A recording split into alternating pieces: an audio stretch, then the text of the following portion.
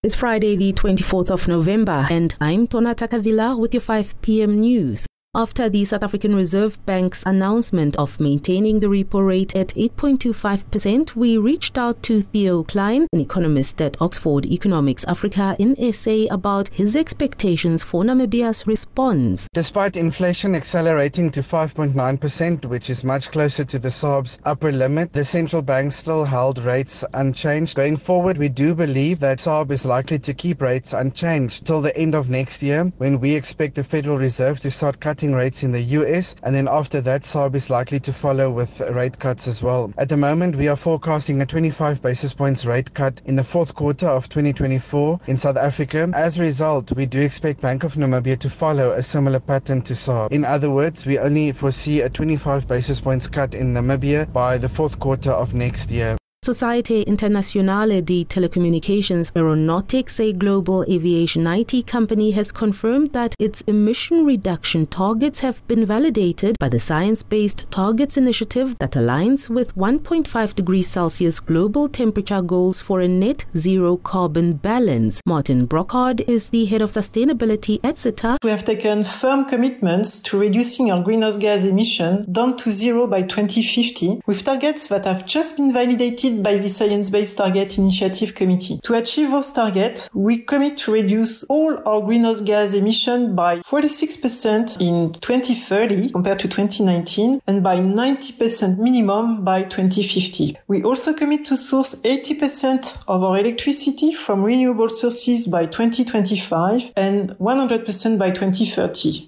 Then the International Air Transport Association's latest analysis reveals a 1.9% year-on-year increase in industry cargo ton kilometers compared to pre-COVID levels. Meanwhile, IATA's Public and Media Relations Advisor Lyndon Burns says air cargo capacity saw a significant 12.1% year-on-year growth. During September, African Airlines saw their air cargo volumes decline by 0.1%. This despite the 12.8% uptick in demand on Africa-Asia trade. It was a marked improvement on August, where demand had fallen by 3.5%. Cargo capacity amongst African carriers was 2.7% above September 2022 levels. Africa represents 2% of the total global cargo market, which saw worldwide demand up 1.9% this September versus the same month last year.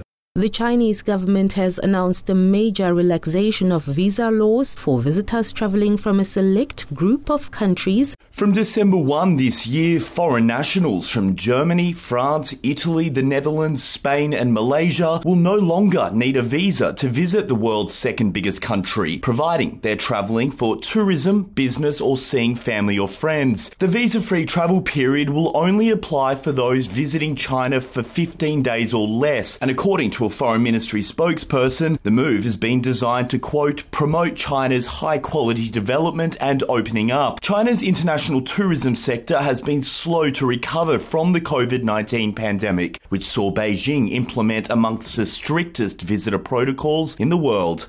And finally, the Met Office has recorded moderate to heavy rainfall in the country's interior, with central areas experiencing thunder showers today. Here's Simon Dirkse from the Weather Office. We are seeing a situation where the rain remains favorable for today, except over the Namib as well as the southwestern parts of the country. But come tomorrow, which is Saturday, we will see generally the southern parts drying up, and then the rains will be confined, mostly light rain, were the central as well as the northern parts of the country. By Sunday, it will further weaken and we will see mostly some light showers and thunder showers taking place over the northern parts of the country as well as the central areas. To get the latest news bulletin on WhatsApp, send a message to 083 000 1049. Future Media News, independent, accurate and on time.